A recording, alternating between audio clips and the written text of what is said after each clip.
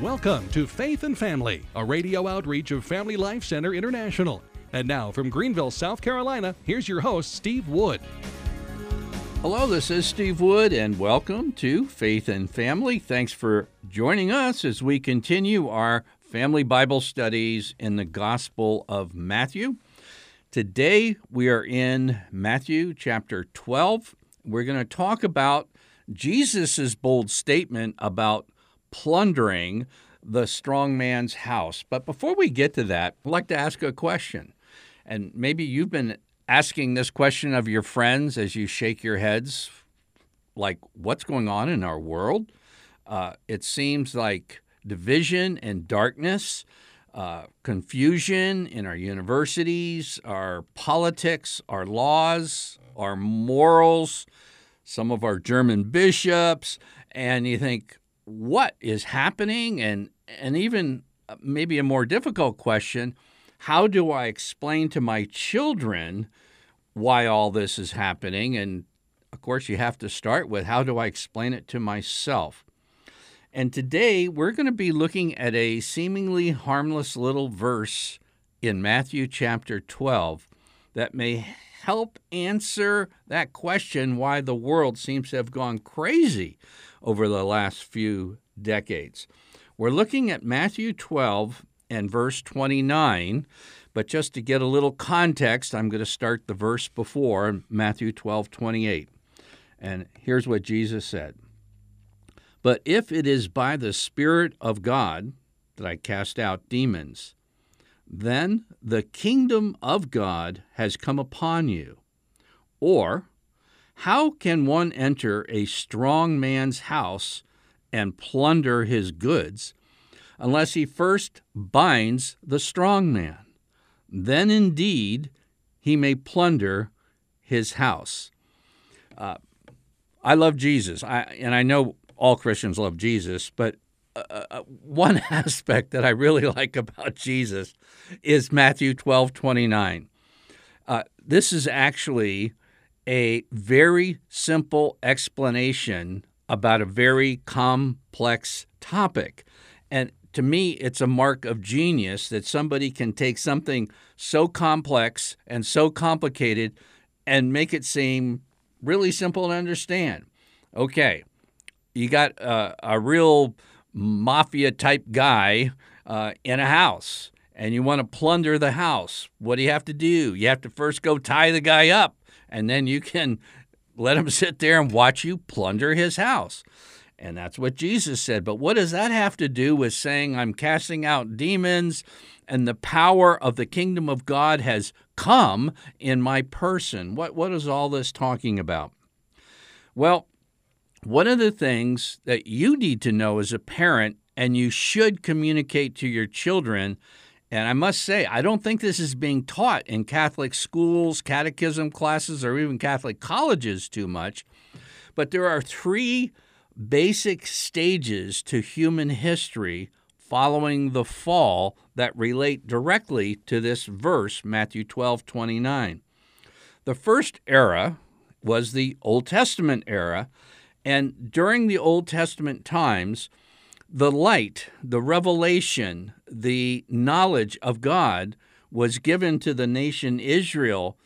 But during that entire scope of time, the Gentile nations were in darkness, a demonic darkness, kind of a spell that blinded their minds from seeing the truth. And depravity of unspeakable proportions was going on. Moloch worship, where people thought it was great for the economy to burn their baby alive, human sacrifice, all kinds of depraved morals. And the idea, and we celebrate this around Christmas time, scripture readings from Isaiah 9 and hymns, Epiphany. Isaiah 9:2 says, the people who walked in darkness have seen a great light. So, in other words, before the great light came, before the kingdom came in the person of Christ, There was a profound darkness that blinded the Gentile nations' minds that made them literally at times lose their reason, descend into all types of immorality and an explosion of things really unimaginable, almost inhuman. And then the light came. St. Paul says this in the New Testament in Ephesians chapter 6 and verse 12. A lot of people know this verse because it's about spiritual warfare, but I'm not exactly sure if we really grasp the full implications of what he's saying. St. Paul says, "We are not contending against flesh and blood, but against the principalities, the powers, against the world rulers of this present darkness, against the spiritual host of wickedness in the heavenly places." There are spiritual beings that before Christ came were able to keep the entire Gentile world from seeing the truth about the one true God. And as a result, their world was way off course, like our world is getting off course. Now, I'm getting ahead of myself just a little bit, but in the new covenant, with the coming of Christ, things changed. It doesn't mean that the demonic powers have all of a sudden gone away, or if we tried to expand the kingdom, we're not going to run into a good fight. And that's what spiritual warfare is about. But it does mean they've been prevented from deceiving the world. They're bound from being able to keep the Gentile nations in darkness. Now, I got ahead of myself, but okay. The first step, the Old Testament era, the entire Gentile world was walking in darkness. Their entire course of life, their mental activity, their physical activity, their morals, their structures, their politics was darkness. Then you have the second era of human history, and that's post-crucifixion, resurrection, and ascension of Jesus. This is the New Testament era. Now, at this point in history, the world rulers of the present darkness can no longer keep the Gentile nations from seeing the light of Christ. And Matthew 12:29 is perhaps one of the most gigantic clues to explaining really the whole scope of biblical prophecy, and especially the entire book of Revelation. Those of you who have been with me as we've gone through biblical prophecy with our Luke 21 broadcast know that I've emphasized multiple times that to understand the book of Revelation, you have to understand what is being taught in Revelation chapter 20. And Revelation chapter 20 is not exactly an easy passage of Scripture to understand. That's why you have a fundamental reason why you have these differing major schools of biblical prophecy. It's how they interpret Matthew 20 colors how you understand not only the book of Revelation, but all of biblical prophecy. What you want to do if you run up against a scripture that's unclear or at least difficult to understand, then you want to find a passage that can help you understand that. And so in Revelation 20, this is what we see. This is what John saw. I saw an angel coming down from heaven, holding in his hand the key of the bottomless pit and a great chain. This is symbolic language now. And he seized the dragon, that's Satan, the ancient serpent, and bound him for 1,000 years.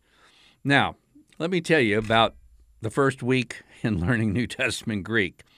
The first verb you learn is the verb to loose, luo. And then you learn its antonym, to bind, deo. 3-letter verbs in Greek. Okay? In Matthew 12:29, what does it say? The kingdom of God has come. Jesus is casting out demons. So there's a change coming to the world. And what's happening is that there is going to be a binding so that the strong man's house, which is the entire world that's kept in darkness, can now see light because the strong man is bound. So Revelation 20 and verse 2 is saying in symbolic language the exact same thing Jesus is saying in a very clear way in Matthew 12:29. He says he bound Satan for 1,000 years, threw him in the pit, shut it, and sealed it, and locked him away. Now, at the end of verse 3, it says that he should deceive the nations no more until the 1,000 years are ended. Now, again, this is very specific, but the word that begins what's called a purpose clause. In other words, Satan is bound, thrown into the pit, locked up, and sealed. The strong man is bound. For what purpose? That he can't deceive the nations anymore. It doesn't mean there can't be demonic activity in the world. It doesn't mean there can't be demonic opposition in the world. It doesn't mean that. But it does mean that Satan no longer would have the power to deceive. The Great Commission would not work. Jesus wanted his disciples to go into all the world, baptizing and discipling. That wouldn't have worked if the strong man had control of the house. So that's why Jesus had him bound as a result of his first coming. Okay? So that gets us through the first two eras of this world history. Then there's a third era, and this one a lot of people don't get. Our friends who believe in the rapture at any moment, and they are our friends, believe that this little while mentioned after at the end of verse 3, and I like the old King James, which says that after the 1,000 years are ended, he's loosed not just for a little while. The King James calls it a little season. I like that expression. And our rapture at any moment friends think that era is in the very distant future. And it's so distant in the future, it's not even a consequence for them, so to speak.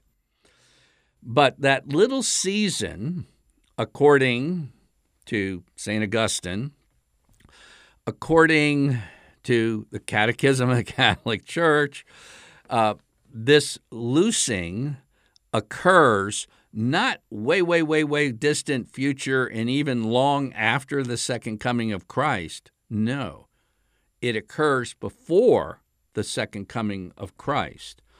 And again, you use other scriptures to understand what's going on. But in 2 Thessalonians 2, St. Paul talks about a great falling away, a great apostasy, a great darkening coming over the world. And what happens is that in Revelation 20 and verse 2, Satan is bound. Exactly what Jesus is saying about plundering the strong man's house. But before you do that, you have to bind him. But Revelation 20 has just a little bit more to say about this. It says, after a long period of Satan being bound so that he can't deceive the nations any further, it says after that, he has to be loosed for a little while. Now just think with me for a minute. This is very clear once you get it. Okay, and I have my two hands here, my fingers separated, and I'm going to kind of join my hands, my fingers together and make a tight fist, okay? They're bound together. And after the long period, represented by the 1,000 years, after that, he must be loosed for a little while. Well, what happens in this third period, this little season, this little while? Well, there's a return in the world to the way the world was like before the first coming of Christ. There's a little season, a little time before the second coming when things revert to pre-Christian days. It's a time of great testing.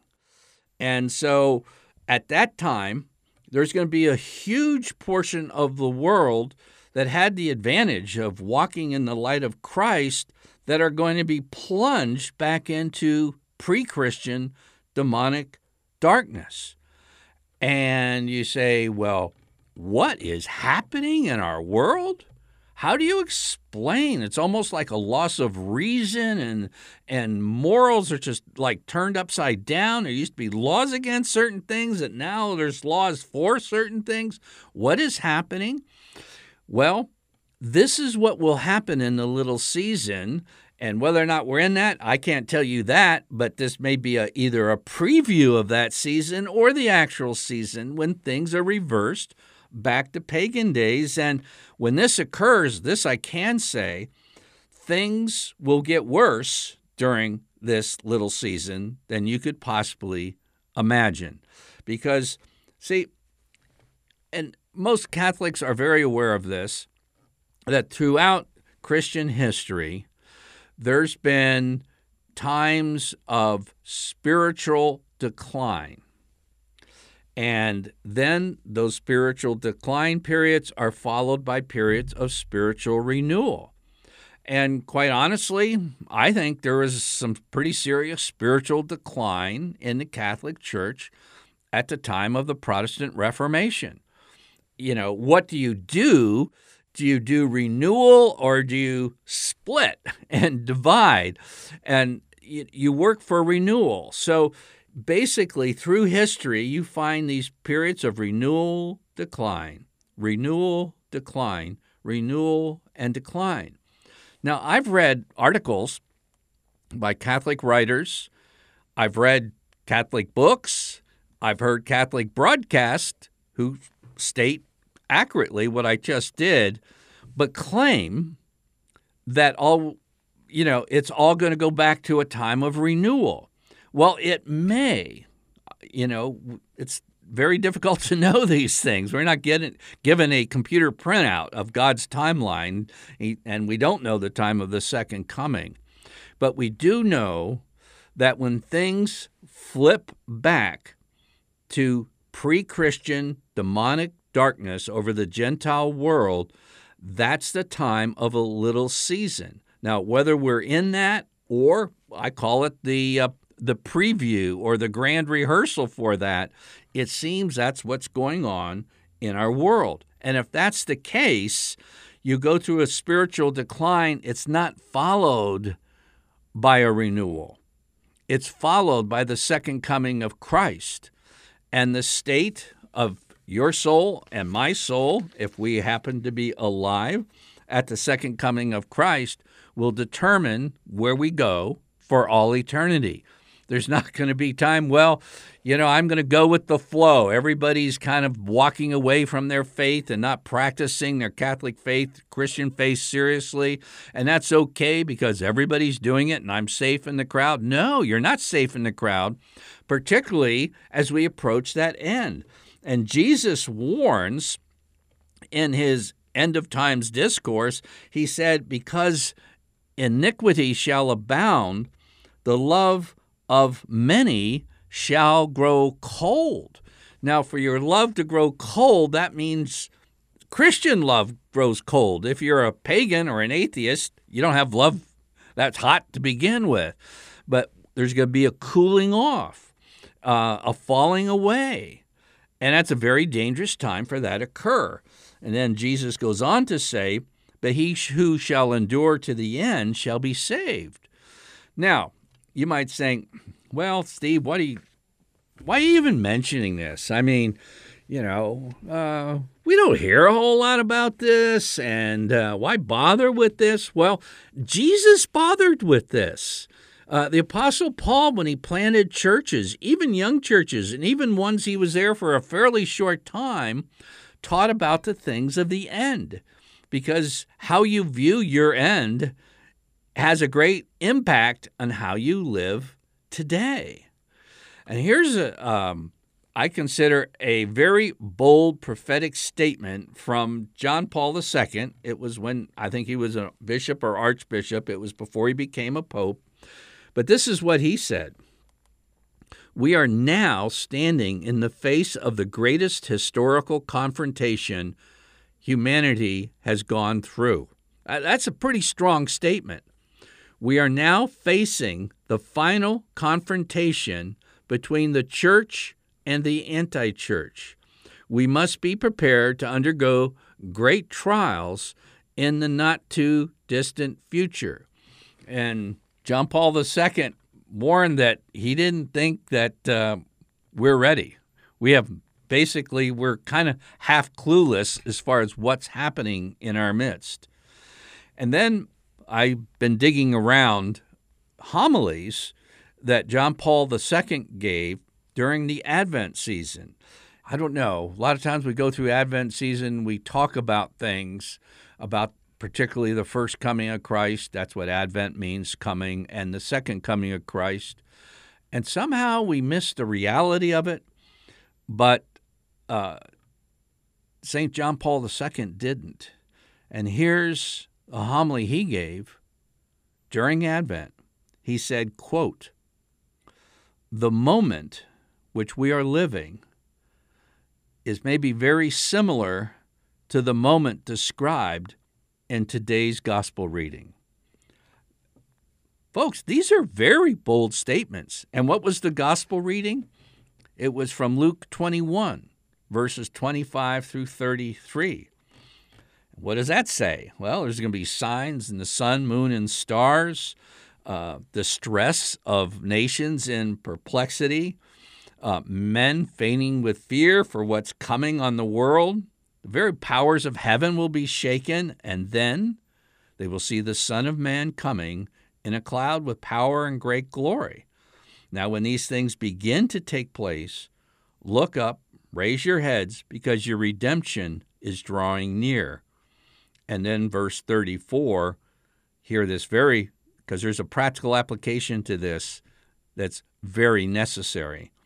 "But take heed to yourselves, lest your hearts be weighed down with dissipation and drunkenness and cares of life, that day come upon you suddenly like a snare, for it will come upon all who dwell on the face of the earth." Again, from St. John Paul II, the moment which we are living may be very similar to the moment described in today's gospel reading, Luke 21. Now, here's a very practical application, and I'm hoping this will help parents, and I'm trying to have something that's very real, that's happening left, right, and center right now. Let's say your Catholic son or daughter is heading off to college. He's a good son, good daughter, been catechized properly, homeschool, Catholic school, whatever. And without being rebellious or disrespectful to you, they ask, say it's your son, well, I'm going off to college, and why can't I get an apartment off campus and live together with my girlfriend? Because we want to enjoy relations with each other. And again, he's not trying to, speak against the faith or be, rebellious. And he says, besides, 95% of my friends are doing it. And even 90% of my friends who are Catholic, even those who go to Mass every Sunday, are doing it. So why can't we do it? So what would you say? Now, there's a lot of things you could say, but I'm hoping that before you ever get to that point, you can digest this episode 449 of Faith and Family and teach your children about the binding of the strong man, and that there's a little season towards the end of history where things revert back to pagan darkness. So I'm not going to repeat this episode for you, but you say something like this. Remember we talked about those 3 stages of human history? Well, our world is currently not in a normal condition. It's not working in the way that you see in Isaiah chapter 9, verse 2, that people walk in darkness have seen a great light. No, the people who have been walking in the great light have chosen to again walk back in darkness. And it's deceiving people who are even professing faith in Christ. And Jesus warned that even Christians, because there's so much wickedness going on in the world, that they would fall for these things. Now, we can't be sure of this, if this is a little season, so to speak, in Revelation 20 when the world returns to that darkness, but at least we're going through a period of time where it's a rehearsal for that era. And St. John Paul II warned us that we need to be careful during this special period of human history. Jesus warned us about this period of human history. St. Paul, in brand new churches with brand new believing Catholics, made a part of his initial teaching of the faith, warning them of a great falling away. And the idea is you don't want to follow the crowd, because at some point in history, the vast majority of the crowd of those formerly Christian countries are going to be walking in darkness. And at some point in time, of which we have no advance warning, Christ comes, and the state of your soul then is marked for all eternity. Now, there's probably 24 other reasons to give your son or give your daughter why not to shack up when they go off to college like the majority of their friends are. And what's happening is like there's a big funnel, and social media is very effective at this funnel of making everybody kind of fit into the same flow. And you need to teach them that there are two ways to walk in this time in which God has placed us. I'm Steve Wood, your host, and you've been listening to episode 449 of Faith and Family.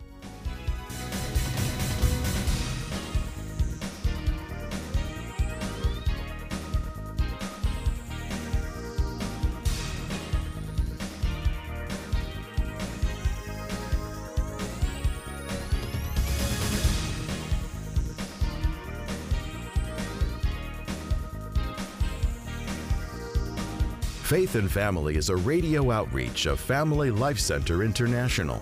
Visit us online at dads.org.